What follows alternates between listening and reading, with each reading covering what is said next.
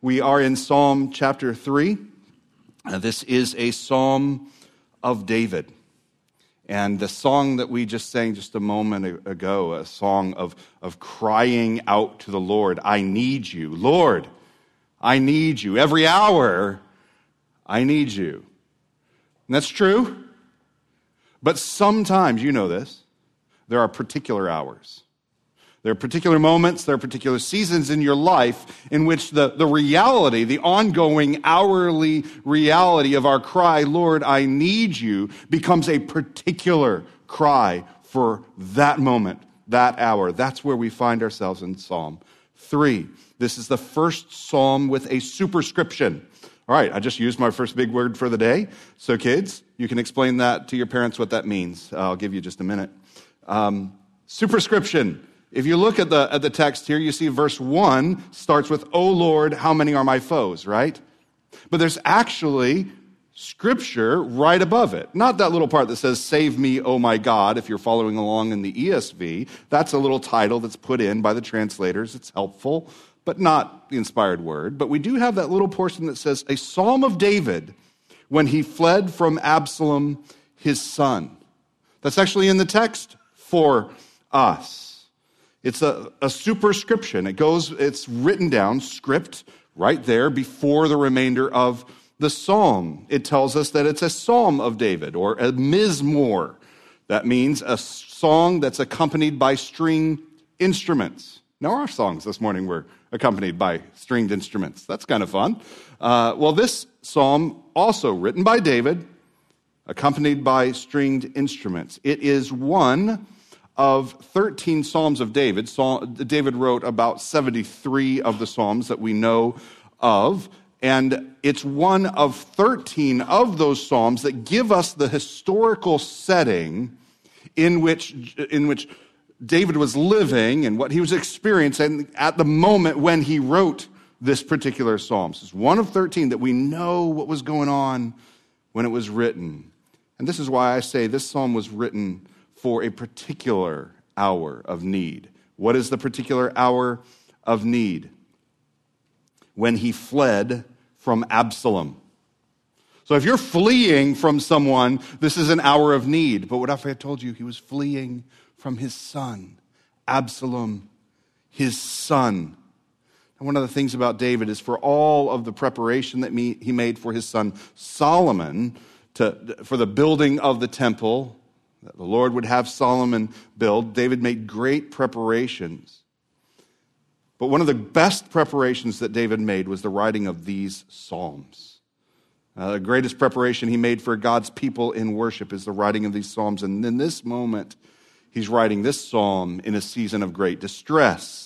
Now, I would encourage you, if you're not just looking there at maybe some notes that are in a study Bible, if you have that, but if not, I would encourage you to write in the margin of your Bible 2 Samuel 13 through 19. 2 Samuel 13 through 19. It is a whole lengthy episode that recounts the origins of the dispute of David's household, a dispute that was taking place among his sons, an enmity that had grown up between the sons of David.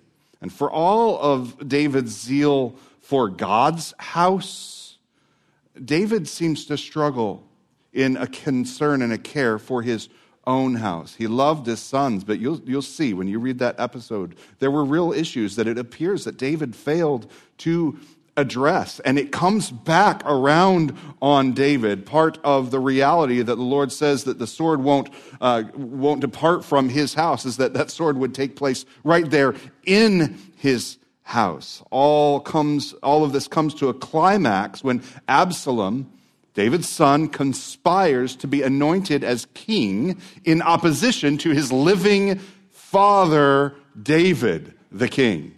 You can see this is a pretty big issue.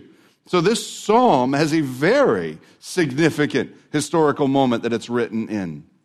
David gets words of the uprising just south taking place, the anointing of Absalom just south of Jerusalem. And David flees his palace and leaves the city of Jerusalem. He goes east to the Mount of Olives, and then he goes on across the Jordan and takes refuge in the northeast of Israel. There's a powerful scene. And if you look at 2 Samuel 15, there's a powerful scene in which David, barefoot and weeping, crosses over the Kidron Valley, and he climbs the Mount of Olives, which overlook the palace and the city Jerusalem. And you can see him barefoot, weeping, it says, with a cloth over his head as he ascends that mountain, looking back, and he can see his palace walls behind him and knows that he's abandoning his city. It's in that sort of context that Psalm 3 sits. As he leaves the city and he makes his way to flee across the Jordan, all of David's old enemies come out. I mean, just because you're established with great power doesn't mean you don't have enemies in the land. They come out and they begin to oppose David and they begin to abuse David. Here's 2 Samuel 16, 7 through 8. This is just one of them. Shimei said as he cursed, get out, you man of blood, you worthless man," screaming at David as he's making his way away from the city, being chased by his son Absalom. "The Lord has avenged on you all the blood of the house of Saul, in whose place you have reigned, and the Lord has given the kingdom into the hand of your son Absalom. See, your evil is on you, for you are a man of blood." What a violent accusation. What a horrible situation in this family. Shimei is essentially shouting that this coup, this rebellion of his own son Absalom is actually God's justice, and therefore there will be no salvation from God. Are you starting to see the connection to the psalm? Right? Isn't that the accusation right there in the psalm? Many are saying, of my soul, there is no salvation for him in God, because this is actually God's judgment on him. What I found amazing is how David's confidence throughout the whole ordeal yet remains in the Lord. Just a few verses later, there in 2 Samuel, he says in 16:12, "It may be that the Lord will look on the wrong done to me, and that the Lord will repay me with good for his cursing today." What does he say? Does he turn around and argue with a fool who's cursing him? He doesn't argue with him. He doesn't plead his defense. He goes before the Lord and he says, "It may be, Lord, that you would bless rather than curse."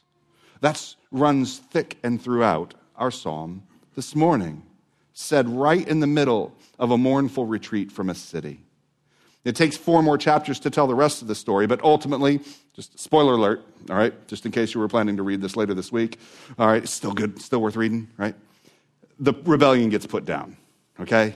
The rebellion is put down. David's army overcomes the army of Absalom. There's an incredible few moments of intrigue, and Absalom is killed by Joab, one of David's commanders. Victory, right? Rebellion destroyed. The coup leader is killed. Victory. Yet listen to David's response upon hearing that his son is dead. 2 Samuel 18:33, "And the king was deeply moved and went up to the chamber over the gate and wept. And as he went, he said, 'Oh, my son Absalom, my son Absalom, would I had died instead of you. Oh, Absalom, my son, my son.'" I find that to be one of the most heart-wrenching verses in all of the scriptures. He's falling over himself in his grief as the words tumble out, "My son, my son, my son." You can see how serious of a historical reality David writes this psalm, and yet, hear this about the Psalms. They do have a context. Even the Psalms where we're not told what the context is, they were still written in a moment with a pen. Yes, under the inspiration of the Holy Spirit, but the beauty of God's work in the Word as He uses these human instruments to give us perfect Word. Well, what is the reality is that the songs are also songs of the Lord, specifically of the Lord Jesus. Jesus, who is the anointed King who reigns forever according to the promise given to David. And David's son of David, Jesus. He is the fulfillment of the covenant made to David. And Jesus knows every bit of the suffering that is found in this psalm and so many of the others. So as we give attention here, we're not just giving attention to King David's historical context. We're giving attention to the historical context of our own Lord's suffering, of our King Jesus' salvation. Let's pray together. Heavenly Father, I thank you for your word. I thank you for your inspiration. I thank you that you don't just give us documents. You don't just give us, quote, religious texts. You give us songs to be accompanied by stringed instruments, and you give us context for them. Lord, I thank you for this song. I pray that you would teach us how to learn to sing it with faith. Lord, that would begin today if our ears would receive it with faith. So, Lord, I pray that your Spirit would work in our hearts, in our minds, in our ears, that we would receive your word today. Thank you, Lord. We trust you for this in Jesus, the great King's name. Amen. This psalm, you could break it down a few different ways. I've chosen to go with breaking it down into 3 parts, but we're just going to walk through it together. And the first thing that we see is that many foes accuse David. Many foes accuse. The psalm, first words, what are they? Oh.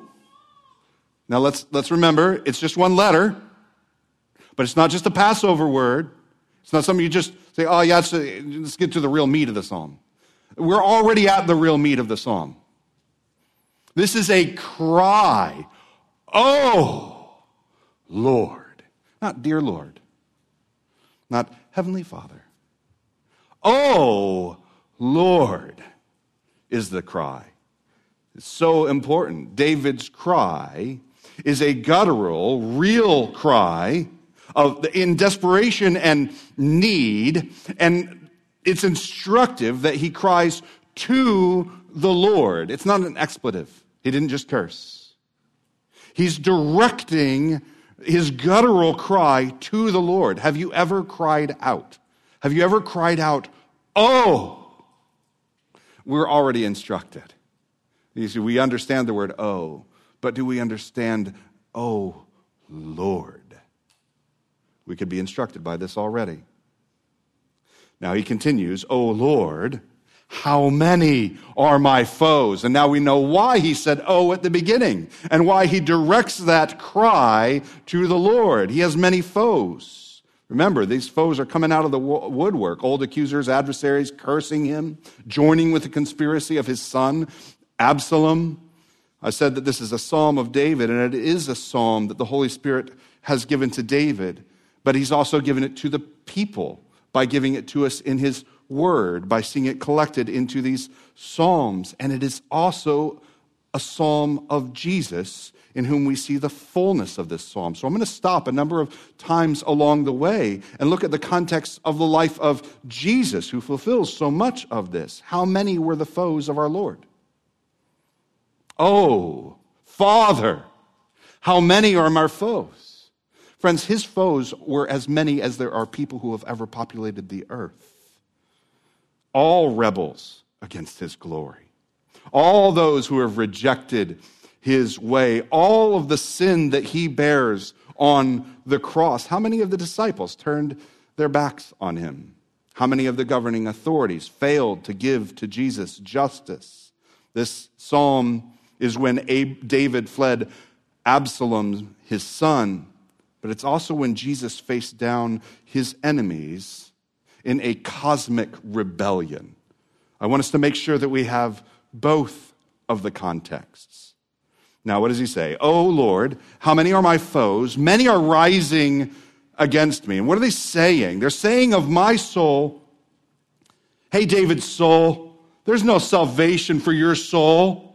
There's no hope. There's no salvation for you in God. We know that you sing those songs that you do, crying out to the Lord, but there's no salvation for you there. It's a powerful statement of faith that David's greatest complaint is that the people would say that there's no salvation for him in God.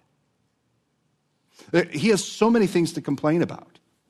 He has so many fears. Absalom's coming at him. All of his enemies are coming out of the woodwork. But his complaint, his word to cry to the Lord, is they're saying, you won't save me. They're saying that I will be crushed under this and there is no hope in my God. One can fit and rage and curse and accuse in many, many ways, and we do. But for David, the one thing that would shake him to his core and cause him to cry, "O Lord," is the idea that there is no hope in God. And so he turns to his God. He says, they're saying there's no hope in you. There's no salvation in you. You know, they mocked Jesus as well. They almost said these sort of words. In Matthew 27:43, he trusts in God. Let God deliver him now. As he hangs on the cross. If he desires him, for he said, I am the Son of God. Let God save him now. Jesus' many foes mocked him, and they cursed him. Does Jesus yet have faith in God as he hangs on the cross?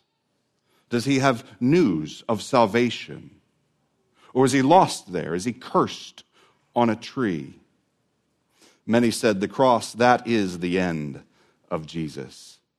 Now, what's the next word? Jana, thank you. You didn't skip it. Selah. Selah. Now, we're not sure exactly what that word means, but it shows up over and over again, and it really seems to be either some sort of musical term that says, like, maybe play the stringed instruments for a little bit, maybe sit and think on this for a moment, and I would suggest that we ought to for a moment. Selah. Many foes mocking and cursing. How much easier would it be? You know this. How much easier would it be if you would just be left alone? If all of those who say things about you and about the things that you believe and the ways that you are and the people you associate, if people would just leave you alone, if you didn't cling to the promises of the Lord or associate with his people, no one could jeer at your faith. Wouldn't that be nice? Wouldn't that be peaceful? Wouldn't that be restful? How much easier would it be to just go along with the flows of all the people that surround? How much easier would it be if we could just join in the conspiracy? Or maybe just find a hole to hide in.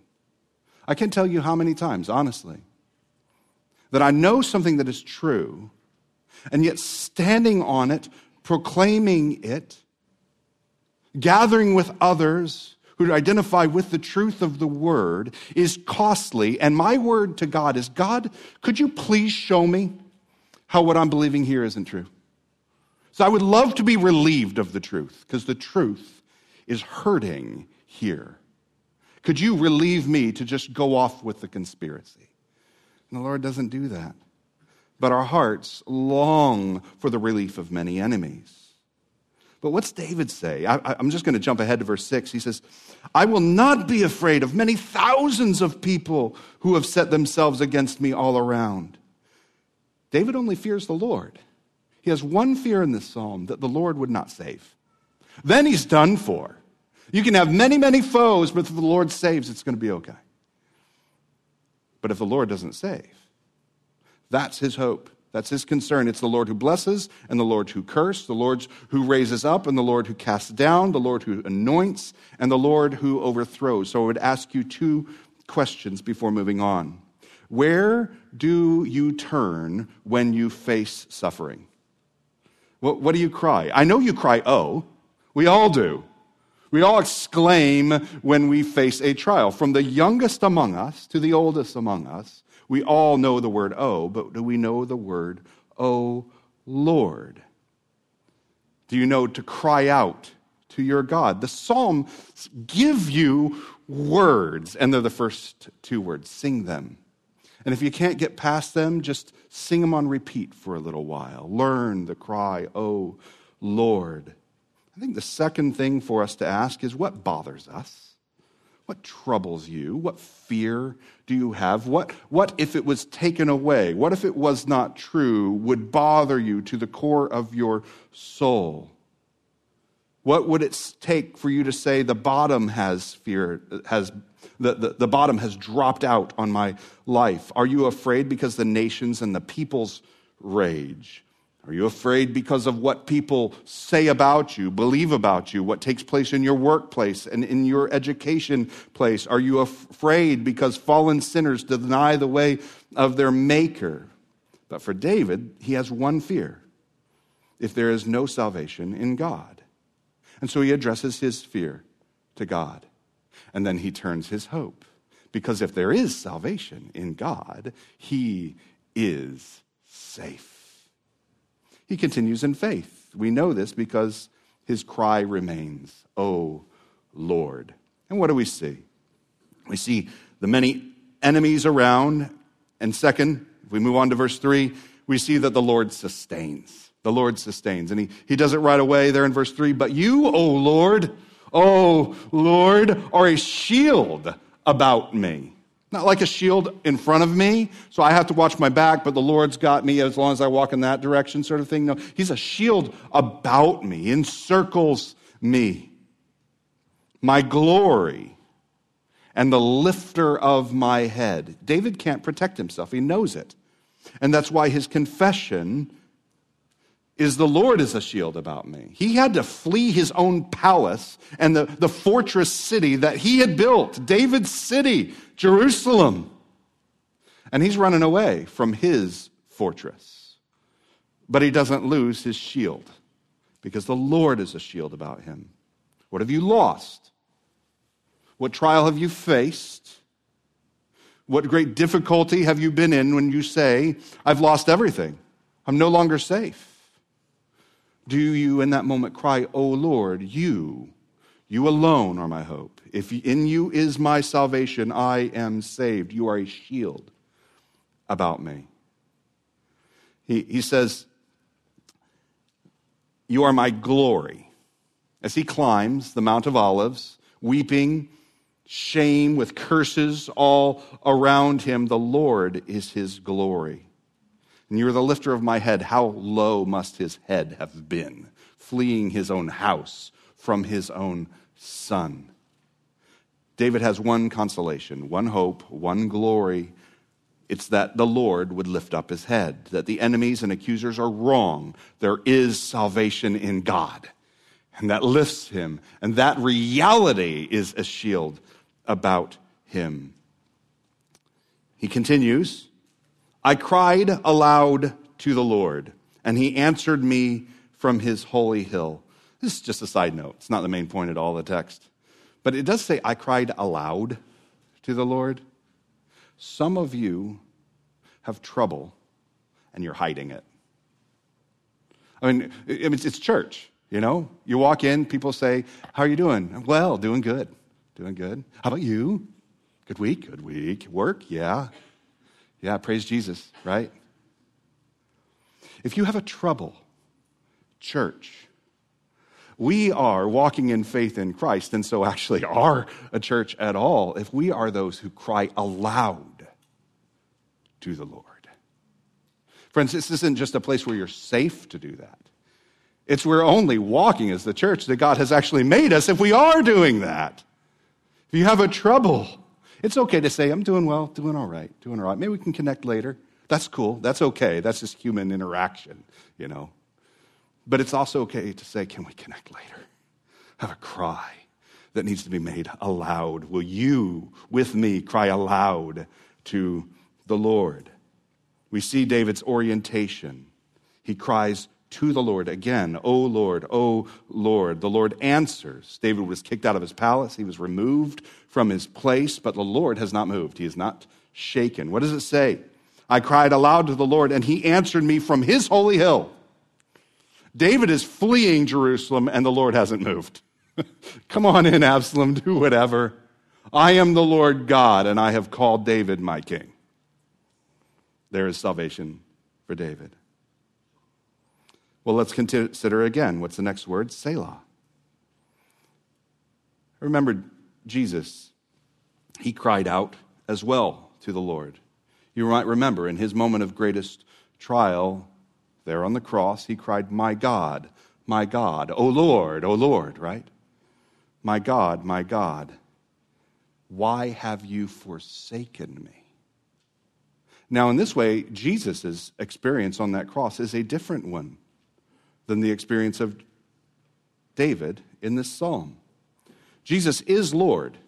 Jesus is the Lord God. He is God made flesh. But in his redemptive ministry, he takes the role of the suffering servant. He's abused, and he's removed from his place, And he's actually cursed on the cross and brought low. But unlike David, with all the accusers around, Jesus is also forsaken. We're going to come back to that in just a moment, but this is such a powerful reality that about Jesus, how Jesus fulfills this psalm. He does still fulfill this psalm, but he plays another role. Where in the psalm, though the king is opposed and the many enemies gather around, the king is also rescued, and accordingly, he is appointed salvation of the Lord, and he receives all of the covenant promise. But Jesus is that anointed one, that Messiah who suffers unto death, actually crushed. The curse, not withheld, but laid upon him in full. Because Jesus is not only the faithful one who cries out to the Lord, he was faithful. Jesus was filled with faith. My God, addressing his complaint to the Lord, just like David here. But he is also the sacrificial redeemer himself. He is the means of justice for which David could receive salvation. He's the one who accomplishes the salvation. He becomes the very means by which, when David cries out, Lord, save me, even though David's a sinner. I mean, there's one thing we can know for sure about David. He himself was a rebel against the way of the Lord many times in his life, and yet the Lord saves him. Where's the justice, O God? Well, I will lay that on a future king, on a cross, who will cry out, and he will receive your curse so that you will be saved. We'll come back in just a moment, but if you continue, it says, verse 5, I lay down and slept. I woke again, for the Lord sustained me. It's such beautiful poetry, really, isn't it? It's compelling. David sustained another day. I'm reminded of Jesus' own words in the Sermon on the Mount. Give us this day our daily bread. Give us this day. This cycle of sleeping and waking, hunger and satisfaction, is a testimony of God's sustaining grace. Did you wake up this morning?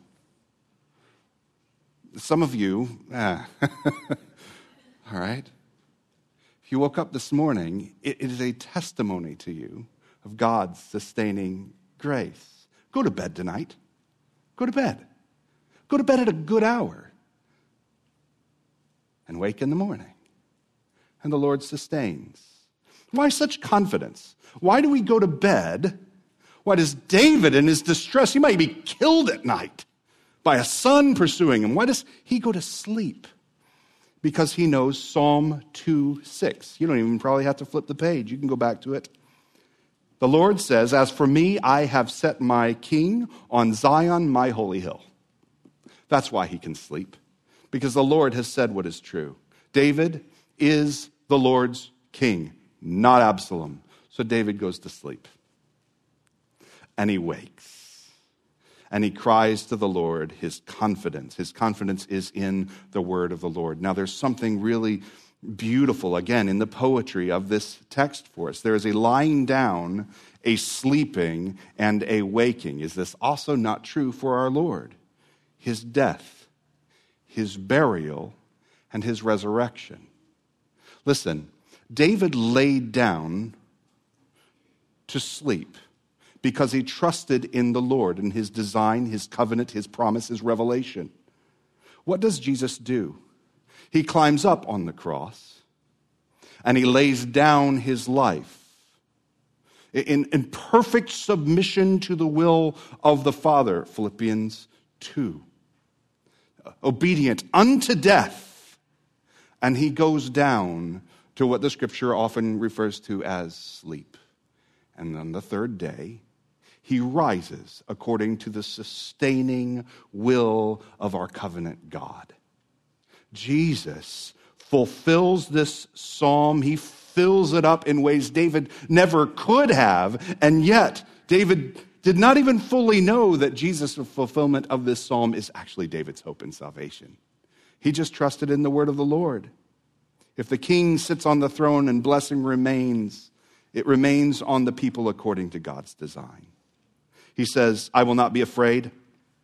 Many thousands of people who have set themselves against me. Why not afraid? Well, because the enemies are wrong. The Lord is salvation. David can prove it because he lived another day.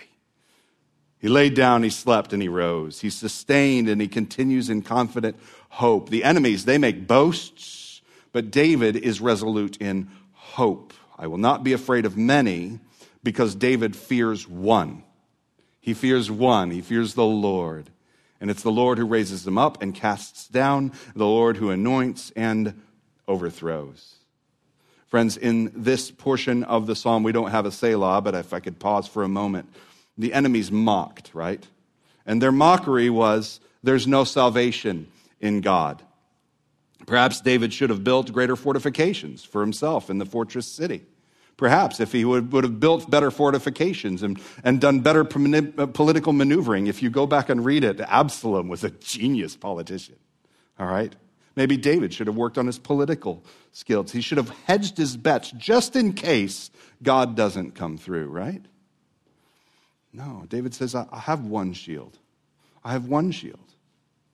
And that shield is about me, and that shield is the Lord. He's my glory and the lifter of my head. His cry is to the Lord, and his answer is from the Lord, and that is how he is able to sleep. There is a psalm, Psalm 127, verses 1 and 2, that fits so beautifully well here. I'd love to see a psalm mashup of these two, all right? Let's mix this together. We get a Psalm 127, unless the Lord builds the house, those who build it labor in vain. Unless the Lord watches over the city, the watchman stays awake in vain. It is in vain that you rise up early and go late to rest, eating the bread of anxious toil, for he gives his beloved sleep. He gives David sleep.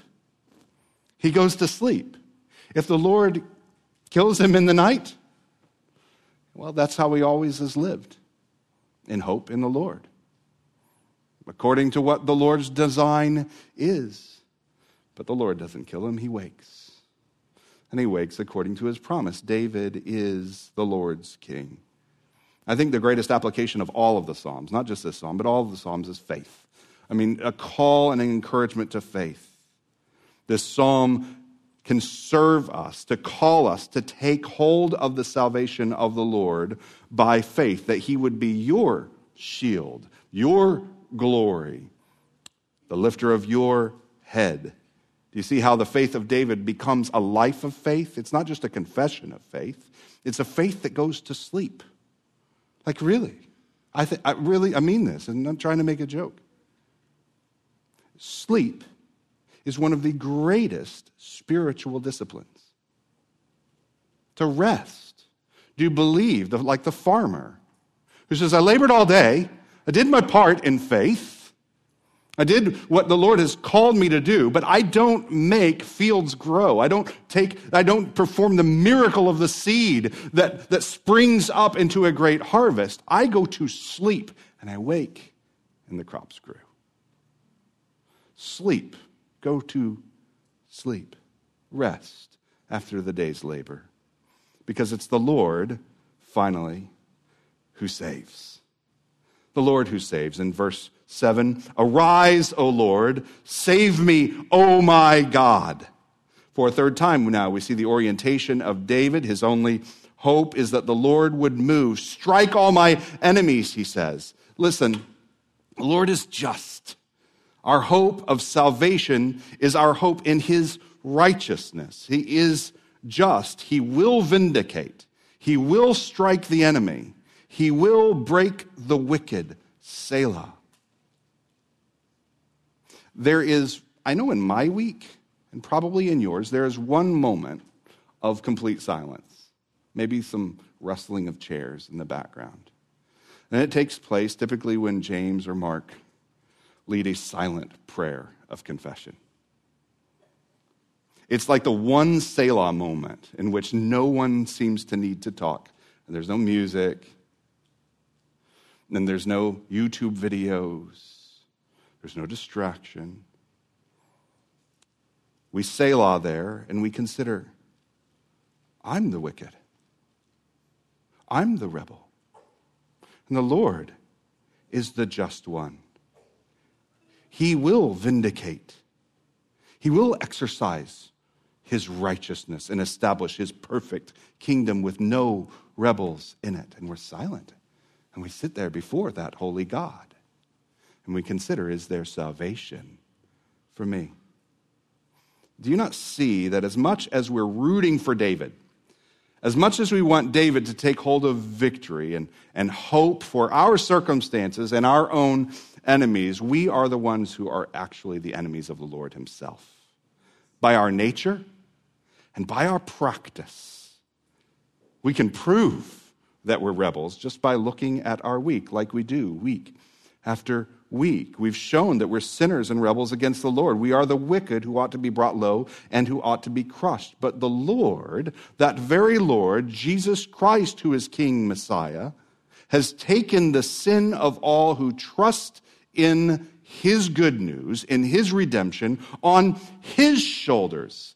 Friends, it says, "For you strike all my enemies on the cheek. You break the teeth of the wicked." It was his cheek that was stricken. It was he who was broken in your place. The rebellion is put down. The kingdom, the righteous kingdom, is established. And it's our sin that lays in a heap of ashes. This is the power of God's gospel in his psalm. Salvation, it turns out, doesn't belong to David. It doesn't belong to you. Salvation, verse 8, belongs to the Lord. It's his. It's his idea. It's his design. It's his king. And it's his redemptive work. He is our blessing. He is our shield and our glory. I would offer to you this morning that there are 3 implications that I would send you off with. More importantly, I send you off with a psalm. I send you off with 2 Samuel to read through, to spend time with the Lord even yet this week in this psalm and its context. But I would offer to you 3 things to consider as you do so. The first, we've already asked, where do you turn when you face suffering? Not where should you turn. We know that. We've covered it. All right? The kids are in here. You can give the Sunday school answers, right? Where should you turn? Jesus, right? We know that. That's not the question. Where do you turn when you face suffering, when you face trouble, when you face enemies? Where do you turn? What is your demeanor when you face trial? I know you say, "Oh." What do you say after you say, "Oh"? Who do you call? What does your prayer look like? Even those who do not believe in the Lord cry out a prayer, an aspiration, a hope, a desperation. My question is, where is your prayer directed? Second, do you rest in the Lord's sustaining grace? For those of you who know the Lord, by his grace, he has encountered you with the truth of his gospel, that your sin really was laid on the Christ on the cross in your place. So there is therefore now no condemnation for you who are in Christ. Right? If this is you, do you rest in that sustaining grace?